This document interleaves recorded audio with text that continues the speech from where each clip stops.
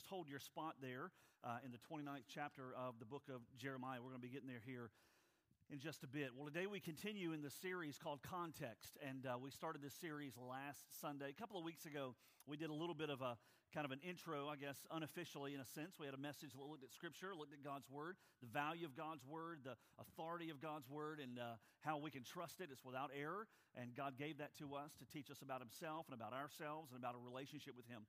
And so we looked at that a couple of weeks ago, but last Sunday, we started this brand new series entitled Context. And what we're aiming to do through this series is really a couple of things. And I mentioned last Sunday about tracks. There are two rails, associated with a railroad track. As you move along those tracks, there are two different rails that come into play. One rail for this series are the passages that we're going to look at. This morning, we're going to unpack another passage like we do every single Sunday, and hopefully there'll be real value for you there, and there'll be God will use that to really speak into your life. And so out of Jeremiah chapter 29 is what we're going to do here in just a bit this morning. But the other rail of this series includes interpretation tips, I guess you could say, learning to understand the Bible better, learning to understand it a little more easily. And when I talk about Bible interpretation, I'm not meaning like interpreting a dream or some kind of a mystical thing at all. I just simply mean reading a Bible that was written long before we came along, that is a big book, right? 66 smaller books that comprise this one big book called the Bible. And being able to read through it in a way that we can understand and that we can apply to our lives, seeing what God's intent is through the word that He has written for us. And so just kind of along the way, we're going to be giving you some little tips to help understand the Bible more clearly. And through the course of this series, we're going to run through the end of July, maybe the 1st of August or so. So about 7 or 8 weeks all total. The goal is to learn how to read the Bible better, to understand it more clearly, to live it out more boldly, and to ultimately be challenged every single week that we come together. Here's why context is important. Because if we don't read Scripture in context, there are really two dangers that come into play. One is that we're going to misunderstand it. And if we read the Bible out of context, just like conversations get all mixed up and misunderstood when taken out of context, it's going to happen as well in Scripture. So we want to read it in context so that we can understand it. But also, if we don't read the Bible in context, we're running the risk of misapplying it to our lives. We're going to misunderstand it, we're going to misapply it, and either one of those is going to get us over the guardrail and into the trees, and we don't want to be there. We want to be able to be on the path that God wants us to be, and understanding His Scripture rightly is a big help for that. And so last Sunday, I gave just a couple of tips to get us started. And if you weren't here, you can jot these down. They're on the overhead again. We'll review these as we go through this series. But the first little tip, little takeaway from last week is that context determines meaning. Whenever we're reading Scripture, if we come to a place to where we don't quite understand what it's getting at, like what did Jesus mean by this particular phrase, or what is Paul trying to say here in this letter? I don't understand this particular sentence or this verse. Oftentimes, if we read it in context, it becomes more easily understood. Context is what determines meaning, and that happens in life as well. Let me just give you an example, all right? Let's say, for example, that it's Christmas time. Now, I know it's 140 degrees outside right now and like 200% humidity. But just imagine, let your minds go to Christmas for just a second. Imagine that it's middle December and you're shopping in the mall and you're looking for a Christmas gift. And let's say that you get the gift and you come up to purchase it, and I'm working there, okay? This will just make it a little more personal. So I'm there behind the register, and you say, well, hey, Brooks, what are you doing? Well, I just got another job for Christmas and getting some extra money, and so here I am working behind the counter, and is that going to do it for you today? And yeah, this is all I want. It's kind of weird, but yeah, go ahead and ring it up. And so you're kind of making that purchase, and imagine that for a moment you say to me, can you wrap this purchase? Now, in the context, I'm going to understand exactly what you're asking. I'm going to understand you're saying, Brooks, can you take this purchase that I've just made, and before I take it home, can you put it in a box, and can you wrap it in decorative paper with Christmas trees on it, and tape it neatly so that I can then present it as a gift to whomever I've purchased this for? I'm going to understand in the context that's what you mean. When you ask me, Brooks, can you wrap this gift? I'm not going to say, well, you came to the mall and you bought a gift. I'm not going to do that because I understand the context, right? And aren't you glad that I don't work at the mall and that I handle gift wrapping that particular way? So I'm going to know you don't mean RAP, and it's the context.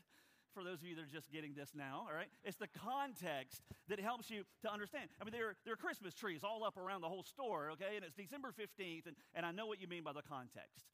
That's why it's important. When we read the Bible, it's much the same. We have to read it in context. And so the second little tip that I gave last week was to help you to read the Bible in context, apply the 20-20 rule. Simply meaning, give or take, you back up before the verse that may be giving you some trouble. You back up about 20 verses, and then you move past it about 20 verses.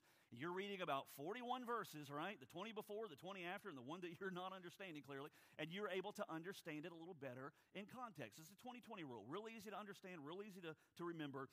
But that's going to help you to be able to read Scripture in the context, ultimately, in which it was written. So last Sunday, before we finished up, when I sent you out the door, I gave you a little bit of I guess a challenge, you can say. There are about 4 of them all in total.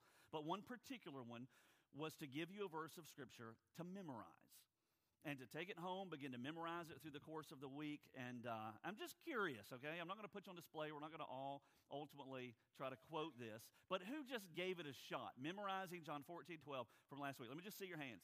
Okay, let me get a picture real quick. I'm just kidding. No, I'm not going to do that. If you didn't try it, don't wimp out, man. I know you're not this soft. I mean, you got to give it a shot, okay? Here's why this is important, because this is God's letter for us. This is what He has written to us. This is His word. You invest, hopefully for you every single week, a good couple of hours, maybe even 3 hours on a Sunday morning every single week to come and to hear it taught in a small group, to hear it preached here. Invest the time it takes to memorize His Word. Last Sunday, the key verse was John 14:12. We're going to do this all the way through the summer. So don't wimp out on me. Don't say I'm not going because I'm supposed to memorize the verse and I didn't. Just memorize it. It'll be a lot easier. So I gave you a little tip, okay? So this is the verse. It looks like a lot of gibberish. Let's go ahead and bring that up, Robert, if you will. This was a little tip that I gave you to help memorize Scripture. I explained it last week, but I didn't have a visual for it. So this week I have a visual. If you have a hard time ultimately memorizing things, all right, and I'm there with you. I tell people sometimes I meet them and I forget their name and I have to ask it again. And my whole standard line is, I have a great memory, but it's just kind of short. And I know you may be the same way as well, that you have a hard time memorizing. This can maybe help you memorize Scripture. I challenge you to put it to the test and give it a shot. This is John 14:12. Now, obviously, that is not the verse. This is kind of like the in-between from having the verse written out and read and you memorizing it from nothing on the page. This is an in-between. This is a little kickstart. This is a little help. It's the first letter of every word in John chapter 14, verse 12. So looking at this, some of you already are getting it kick-started in your mind. Truly, truly, what? I say to you, he who, what? Keep it going, believes in me, the works that I do, he will do also, and greater works than these he will do because I go to the Father, all right? So look at there, you just quoted a verse. And all you had were the letters that were up there. You've read the verse a few times. It's in there, right? It's up there somewhere, mixed up with the grocery list and last night's game, right? The score, did the Braves win, did they not? It's up in there. This is just a little in-between tool, all right? It's nothing magical. It's just a little in-between tool that you may find helpful if you'll jot it out on a piece of paper and have the verse on the other side or a little index card can help you to memorize. So that's what we're doing through this series. We don't do this every single Sunday, but really would love to see you, and I've begun doing this as well myself, really begin to see you be able to internalize God's Word so that you can live it. Here's why this is important. The day is going to come when you wish that you had this book close by because of something that comes when you need it. And this book is not going to be close by. You don't keep it on a keychain. You don't have it, always with you 24/7. And you're not always going to have it accessible. But the day will come whenever you wish you could remember, what was that verse that I learned or that I heard a few years ago or a couple of months ago, right? And you're going to have nothing to draw from. But whatever has been internalized and memorized, even if you struggle, it's there. And God can begin to use it and can bring it back to your memory just when you need it. All right, so that's a little bit of a catch-up of what we've covered so far. Today we're going to be in the book of Jeremiah, chapter 29. And the verse we're going to look at specifically is going to be verse 11. Jeremiah chapter 29, verse 11. Now, before we begin to unpack that, let me give you just a third in this series, a third little tip for helping to understand the Bible better. This is going to seem a little odd. Not like a normal, sermon tip necessarily or takeaway. But hopefully this will be helpful for you. And here it is. Carefully choose your study helps whenever you study Scripture.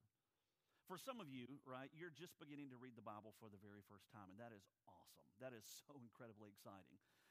For others of you, you've been studying the Bible for a lengthy period of time, decades perhaps, and many others that are in between.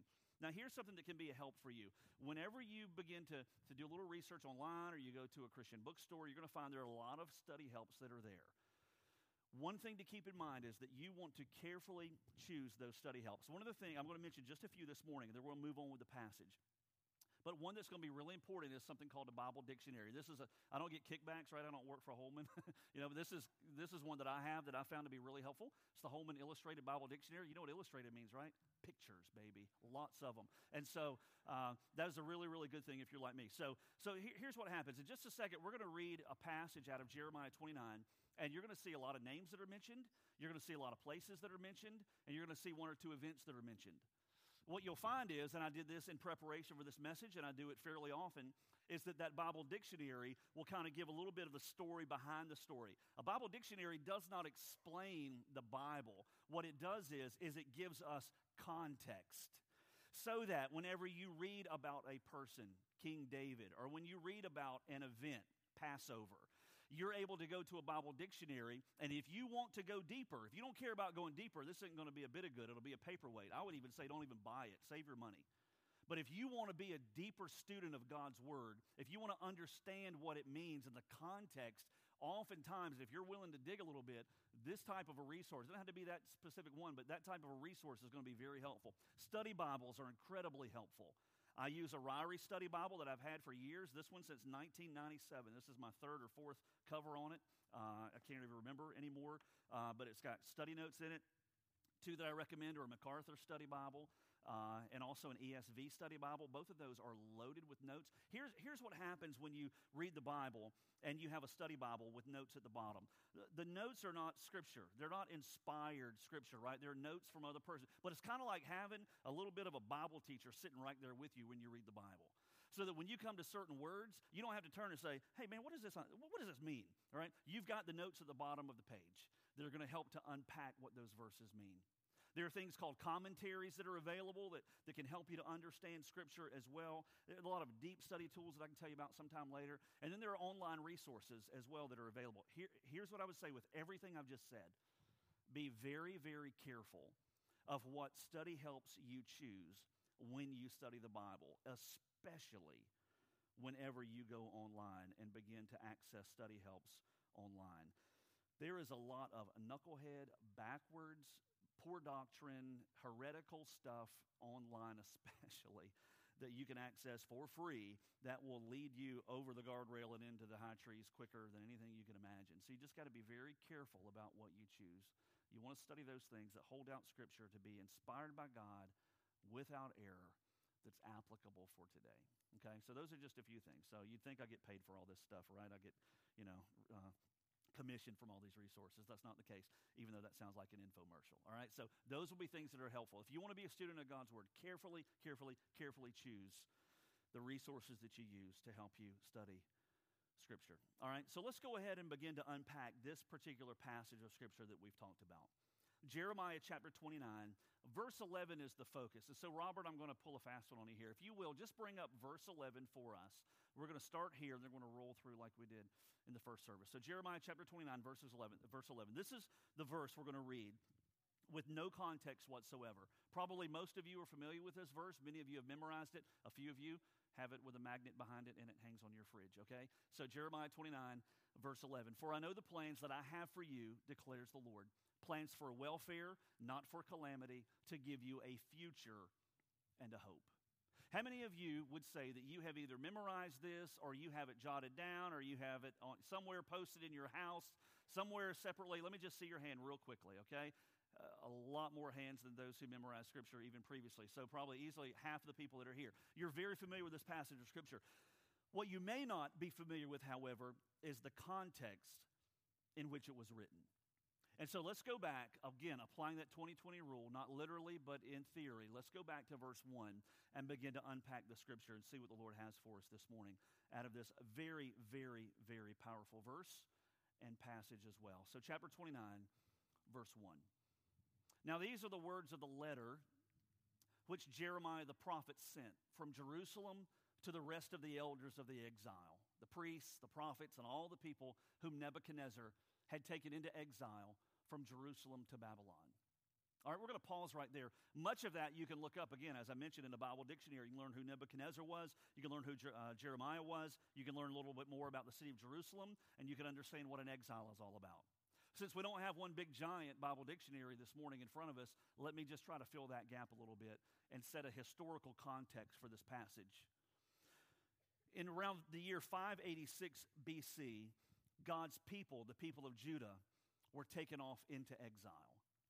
That exile would mean that they were dragged against their will out of their homeland, out of the city of Jerusalem, 900 to 1,000 miles away, to the land of the world power at that time, the land of Babylon. Nebuchadnezzar was the one who was reigning and in charge. And the reason that the people of Judah were taken off into captivity, even though they were God's people, was because of their sin against God. Now, God is a God who loves us. God is a God who is merciful. God is a God who is just. But he is also a God who desires to pursue us. And he would pursue his people, the people of Judah, over and over and over as they wandered further and further and further from God. They were involved in false religion. They were tossing God on the top of the heap of all kinds of false worship. They were sinning. They were abandoning God. They were in an apostate condition, and they were not living lives that put God on display. And so God would warn his people before discipline would come. Jeremiah was one of those prophets. Jeremiah would prophesy for over 40 years, and he did it faithfully. And yet he prophesied to a group of people who did not want to hear what he said, who did not love him, they didn't care about him, they didn't support him, they didn't pat him on the back. Most of them wanted to kill him and do away with him. And yet Jeremiah dug his feet in, and he squared his shoulders, and he proclaimed faithfully for over 40 years the truth of God to those people, so that they would turn from their sin and come back to God. Well, ultimately what would happen is that discipline would come. They would not listen. They would stiffen their necks. They would harden their hearts against God, and discipline would come in the form of exile. The Babylonians would ultimately put the city of Jerusalem under siege. And as the city of Jerusalem was under siege for 18 months, 1.5 years all total, it would be the armies of Nebuchadnezzar that would choke the people of Jerusalem, choke the people of Judah literally out. They would come to the place to where they had no food, they had no resources. So bad was it that Jeremiah would tell us elsewhere in his book in chapter 19, verse 9, that the people of Judah under siege in the city of Jerusalem would resort to cannibalism in order to survive. That's how bad it was. We cannot even fathom how bad those days must have been. Ultimately, the city walls would be breached, the temple would be destroyed, the furnishings of the temple would be taken off, not used for worship, by the way, to Babylon. The wall would be totally and completely burned down and destroyed. That set the stage ultimately for Nehemiah to come later. And the people would be scattered. Only the poorest of the poor would be left in the land, all else taken against their will to live as captives in Babylon. So bad, the psalmist tells us in one of the Psalms that they hung their harps on the willow trees because they had no song to sing. It was that bad. It was the darkest of days for the people of God, for the people of Judah. There, as they're in captivity, a letter is delivered from Jeremiah to them in the midst of captivity. We move forward to verse 4, and we begin to see the contents of this letter. Look at what what this letter says to the exiles living in Babylon. It says, "Thus says the Lord of hosts, the God of Israel, to all the exiles whom I have sent," God says, "into exile from Jerusalem to Babylon." Verse 5, "Build houses and live in them, and plant gardens and eat their produce. Take wives and become the fathers of sons and daughters, and take wives for your sons and give your daughters to husbands, that they may bear sons and daughters and multiply there and do not decrease. Seek the welfare of the city where I have sent you into exile, and pray to the Lord on its behalf, for in its welfare you will have welfare." What God is saying to the people of Judah, living now in exile, living now in captivity, having been dragged out of their homeland, fighting to keep their identity intact, God says to them numerous things. He says, number one, you need to bloom where you're planted. You can sit around and you can lament all day long about the condition in which you find yourselves. However, what I prefer, God says, is that you build houses and you live there, that you plant gardens and you eat from those. You begin to take husbands and you take wives and you have children, and you begin to seek the welfare of the city to which I've sent you. This is a pagan area where God sent him. You need to seek the good of that particular city, and you need to ultimately pray for its welfare and its prosperity, because in its welfare, you're going to have welfare. God says you need to do all these things. This is what I'm commanding you to do in the midst of exile, in the midst of captivity. And yet, still there in their midst were false prophets, and were those that were result to sorcery, basically, that were giving false teachings and that were giving falsehoods credited to God. Look at what the letter says next in verse 8. It says, "For thus says the Lord of hosts, the God of Israel, do not let your prophets who are in your midst and your diviners deceive you. And do not listen to the dreams which they dream, for they prophesy falsely to you in my name. I have not sent them, declares the Lord." Let me just pause there for a second before we move on to the rest of that. We have to be very careful. Again, we have to be very careful about who we listen to. We have to be very careful about those who explain God's word, because there are always those out in the midst, always those out in the public arena who are glad to carry the name of Christ, but what they teach and preach is not in alignment with his word. And it happened the same for the people of Judah. Let's continue on to the next slide. "For thus says the Lord, when 70 years have been completed for Babylon." More than likely, these false prophets were saying, oh, this is going to pass quickly. Oh, we're going to be right back home again in no time. God says, when 70 years have been completed for Babylon, I will visit you and I will fulfill my good word to you to bring you back to this place. 70 years of discipline.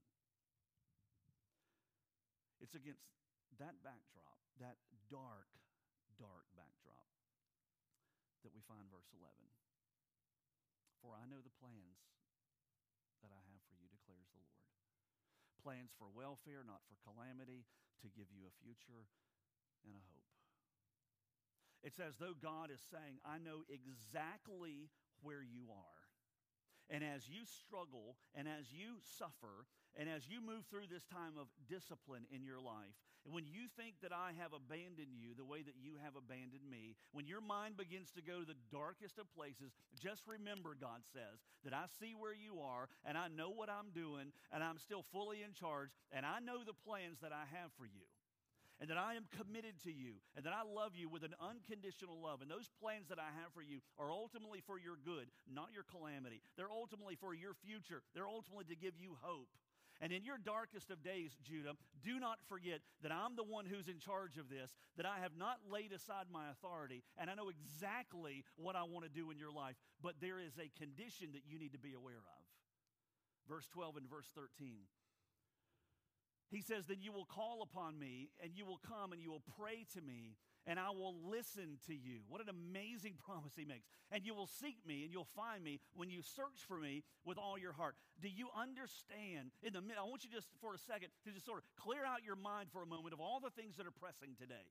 Whether you're packing for vacation tomorrow, whether you've got a roast in the oven and you wonder, if your house is burning down right this very moment, or whatever's going on later on, just clear all that out for a second and understand the depth of what God promises to you right here and the open invitation that this is in verse 12. He says, when you call upon me, when you hit your knees and you cry out to me, or when you shoot up a prayer because you have a need or you just want to draw close to me, whenever you call upon me, he says to all of his children today, he says, when you do that, here's what I promise you. When you pray to me, I'm going to listen to you. And I'm going to hear you. And I'm going to be totally undistracted from whatever it is that you want to bring to me. Earlier this week, God convicted me one morning. The night before, Drew, my son, just turned 10 this week. Drew and I were in, we don't even know what to call the room. TV room, living room, family room, whatever. Imagine, it's where the TV is. Okay, that's where we were. I'm on one couch. Drew's on the other. I think everybody else was already asleep. And I'm on my phone. I don't even remember what I was reading. News, ESPN. You know, it dawned on me the next morning. God just convicted me. It's like, you had 30 minutes with your son, and you didn't even give him the time of day. It's not like we didn't talk, but I didn't give him my attention. God says, you know what? I promise you that I'm not going to be like that knucklehead Brooks. That when you call on me, and when you pray to me, and when you come to me, I'm going to listen, and I'm going to hear, and I'm going to respond. What an amazing open door of invitation that is. The God of the universe invites us to talk to him. But he says, but you need to keep something in mind in verse 13, that you're only going to seek me and find me when you search for me with all your heart. It's as though God is saying, I don't do dabble. You can't dabble with me. Right? We dabble with a lot of stuff. We tinker with a lot of things, right? We have our teams, we have our hobbies, we have our work stuff, we have different kind of things, a lot of irons in the fire. We dabble with a lot of stuff. God says, I don't do dabble. Right? If you're gonna find me, if you're gonna have a relationship with me, if you're gonna know me for who I am, and if you're gonna be in a relationship that is vibrant, that is living, that is active, that is forward moving, he says, you're gonna have to come to me with all your heart. I'm not gonna be a leftover. And I'm not going to be someone that you can just deal with whenever you've got some spare time. And I'm not going to, you're not going to know me for the way that you need me if you only dabble with me from time to time. He says, I want every bit of you. I gave all of myself for you, and what I ask in exchange is every bit of you as well. And so God says, when you pray and when you come to me, I'm going to hear. It's my promise. And I'm going to listen and I'm going to respond. But you're only going to find me when you come to me with all of your heart. It has to be all in. You have to be totally, completely immersed. You have to be all sold out. That's why when we baptize, reflecting salvation, not obtaining, but reflecting salvation, that's why the biblical picture is immersion. It shows that we died to our sins. We've raised to a brand new life. We're new creatures in Christ. And the walk that we walk is reflective of the salvation that he's given us. It's all in. And God says, if you're going to find me, it's got to be with every part of your heart as you seek me and as you follow me and as you surrender to me. And to me, there's a takeaway there. The takeaway is very, very simple. The takeaway is this, that more than our blessing, we read 29 verse 11, and we see blessing and blessing and blessing. More than our blessing, what God desires is our relationship with him. So often we get stuck on chapter 29, verse 11. It's there for a reason, and it's incredibly true. But sometimes we walk away thinking, yep, God's got a future, and God's got a hope, and it's all about me, and he's going to bless me, and he's going to take care of me. And we forget that it's more than about blessing. It's about relationship. It's what he wants. I don't want my kids to bless me. I want to know them. I want to do life with them. They don't have to give me stuff. They don't have to give me gifts. They don't have to try to jump through hoops to earn my favor. They've already got that. I'm proud of them, and I love when they accomplish stuff, but if they didn't accomplish anything, just my relationship is enough. And that's what God wants. And in churches scattered all over this country, there are Christians jumping through hoops. There are Christians just like us that are playing games at the foot of the cross, that are dabbling with God. And God says there's so much more. There's so much more. More than our blessing. He desires our relationship. In this room today, I think there are three very simple applications to that simple point right there. That if God really desires relationship, there are some that are here who need to start that relationship. For the very first time, the need is for you to admit your sin before God and to lay it down. The Bible calls that repentance. And to walk away from it as you surrender and invite the person of Jesus to come in and forgive you and take over. You call upon the name of the Lord, asking Christ to forgive you and to save you. You need to start that relationship that way. And it starts with a conversation. Oh God, Jesus, thank you for dying for me. I'm a sinner in need of forgiveness. Would you forgive me and save me and take over from this day forward? And there are some here who need to pray a prayer like that to start a relationship with God.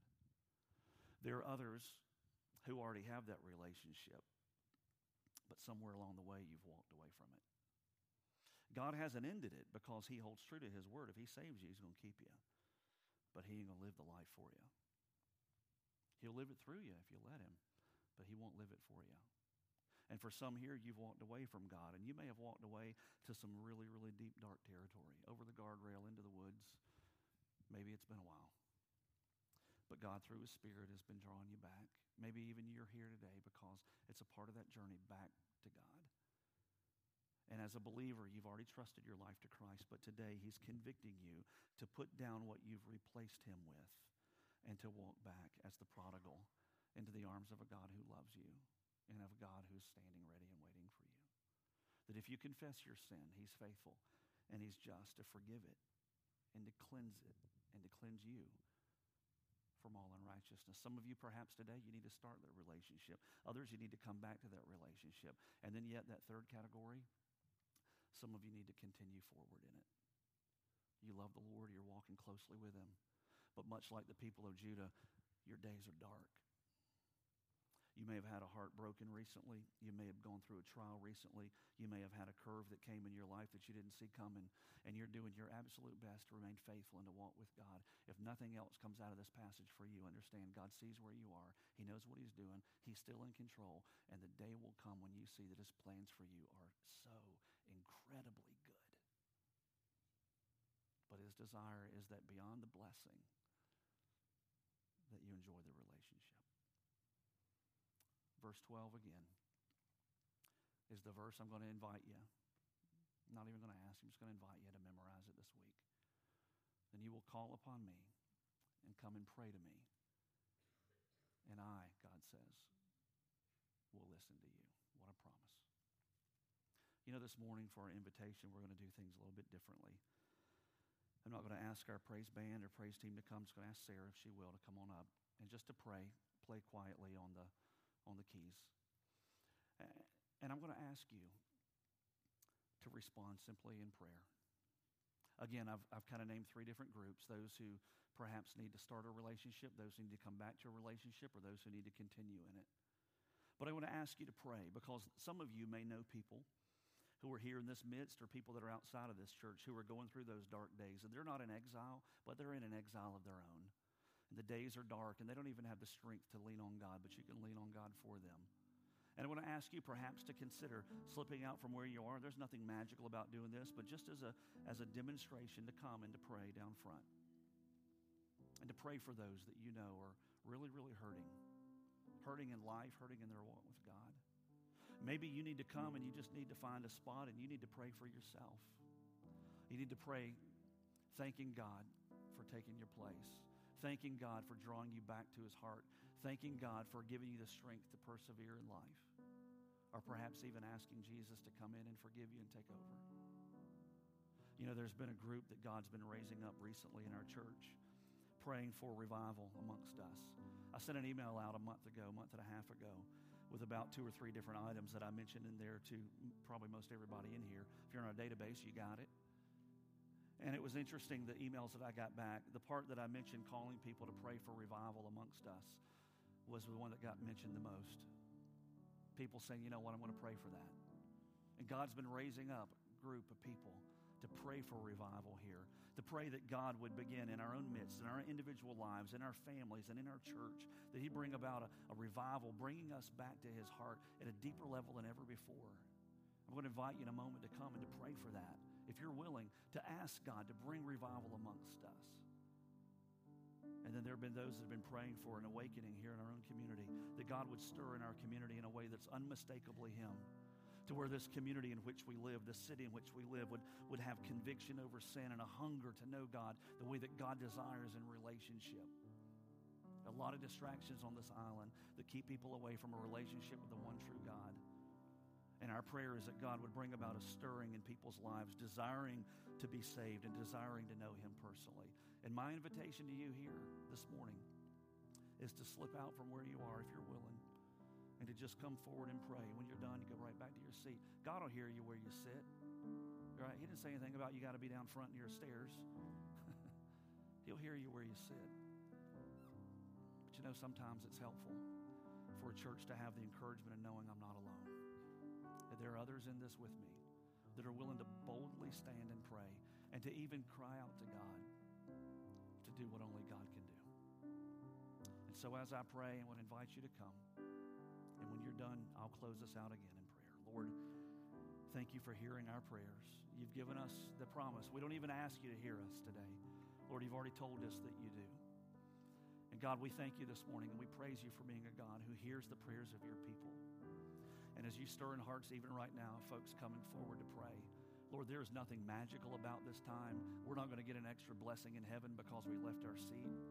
But Lord, there is something really significant and encouraging about seeing your people doing business with you. Lord, represented perhaps this morning of those that are kneeling or standing and praying or seated and praying, or those that are coming home. They're giving up the sin that they've embraced recently and confessing it to you, and they're coming home to your heart. And God, they're enjoying and they're able to experience what it feels like to be forgiven and clean again. There are those that are praying for others that are hurting, their friends and their family. Lord, people that are going through a dark day, and they're lifting them up, and they're praying knowing that you're a God in heaven who hears and responds. And Lord, your response may be different than what we expect at times, but your will is always perfect. And Lord, we thank you for the faith demonstrated in the prayers this morning and others that are praying for revival in our own church. God, that you would take us deeper, that we would truly be your people, not those who dabble with you, but we would be a family of believers, an army of believers that go forth with the word of the gospel boldly, with hearts of compassion for people that love as you do. And God, that you would bring awakening to this city, to this community, to these islands, where there are so many broken people who don't have a relationship with you. And Lord, we hold the answer because we know you.